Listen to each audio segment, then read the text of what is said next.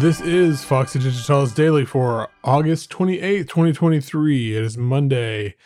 I'm Brad Rose. How's everybody doing? The kind of big news from over the weekend came out yesterday is that Brian McBride of Stars of the Lid passed away. He was 53.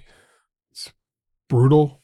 One of the absolute titans of like experimental ambient music, somebody whose music was very influential and informative for me. I saw on Twitter Mike C Sharp, Mike_C_Sharp talking about how Stars of the Lid being these nerdy kids from Texas, how inspiring that was, and how important of a figure he was in Texas music. And that's something, obviously I'm not from Texas, I don't live in Texas, but being in Oklahoma, growing up in Oklahoma, I feel that deeply. That was a thing when I first heard Stars of the Lid, that when I found out they were from Texas, was just like, oh my God, it felt kind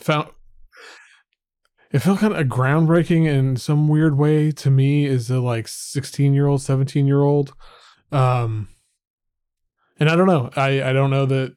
That music was a gateway drug in so many ways, and I often think about like the number of different people and bands and projects and albums that I heard in that period. Like would I be doing any of the things I'm doing today if it was not for that stuff? And Stars of the Lid and Brian McBride are on that list. It's shocking. It's a total punch in the gut. Ned Raggett wrote a really, really lovely thing. It's just, I'm going to link it in the show notes. I highly recommend reading. It's on his Patreon, but he made it free for everybody to read. And, of all the stuff I've read today, and I mean, this news just came out a couple hours ago, so it's all still very new and people are processing it. But, Ned's piece is really, really fantastic. So I don't know. It's just wild, man. Somebody means something to you. Somebody does something that affects you. Tell them. Just tell them. Do it. Like that's. Yeah. Okay. Anyway, everybody should listen to some Stars of the Lid today if you aren't already, and it'll make you feel a whole lot of things. I mean, without this news, it'll make you feel a lot of things. Damn. Okay. Let's go on. I don't know about other news today. I'll get into that the rest of the week. It's Bandcamp Friday this Friday. So as always, great time to support artists that you appreciate, care about, whose music means something to you, makes you feel something, put a little extra scratch in their pockets. And one of those is Babe Terror, and his latest is Album of the Day.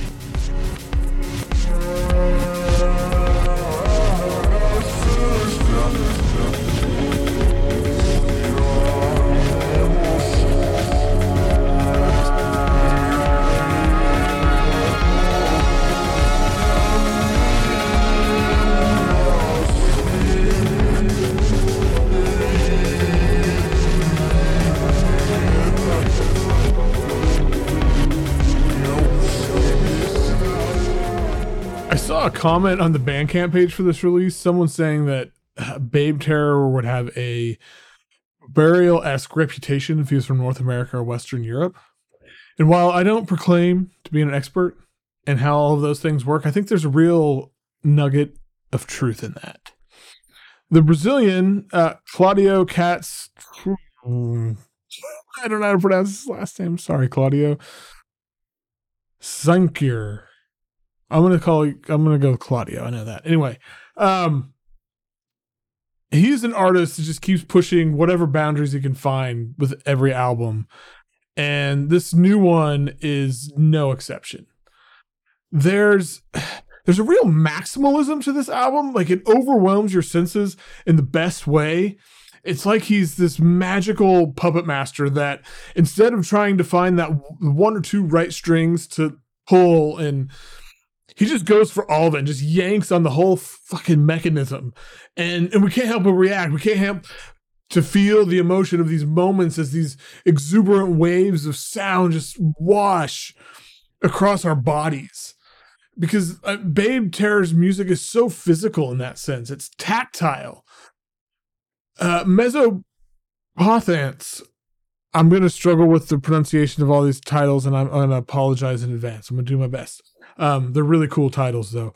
But it's neon. It's maybe it's a little faded, a little worn, but it's like you're at this party that's supposed to be happening in secret, but everyone you seem to know is there, but nobody told each other they were coming, and it's got this like serendipitous feel to it, and it just stitches together all these moments of joy and pleasure in this hypnotic kind of beautiful way. And there's these like faded house beats and sort of liminal synthscapes, and it all melts together into this amorphous rhythmic sea.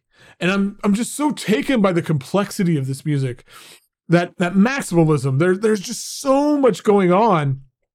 He's got a million different threads intersecting in each track, but it's never overworked or fussy. Like, everything is in its place, and it has its place, and there's a bit of chaos there. And it's kind of astounding in that way. Nocturnal Amazoic bounces in this sort of underbelly, like this grounded rhythm.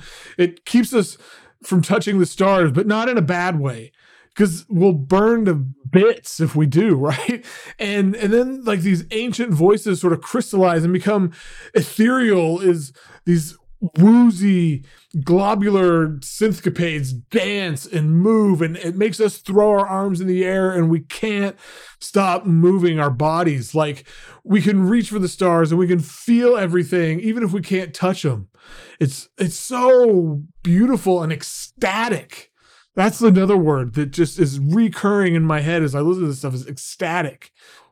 When I think about music that channels joy, it even feels a bit whimsical, because the layered melodies here on the last track, the closer, Casa de Guineas, that one really comes to mind because it's just so enchanting. It's magical. Like, man, Claudio is a wizard.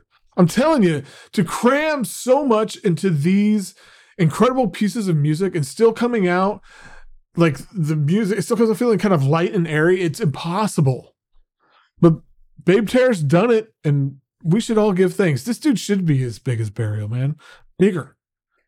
All right, y'all, that's it for today. Week's off to a good start. Bandcamp Friday on Friday. So, if you're waiting to pick up stuff, this is one you should definitely pick up. Holler at me on Twitter, Instagram, Blue Sky, Mastodon. Just look for Foxy Digitalis. You can find me. Send me an email. Join the Patreon. That'd be amazing. Patreon.com/Foxy Digitalis. And until we meet again, keep catching those waves of vibe.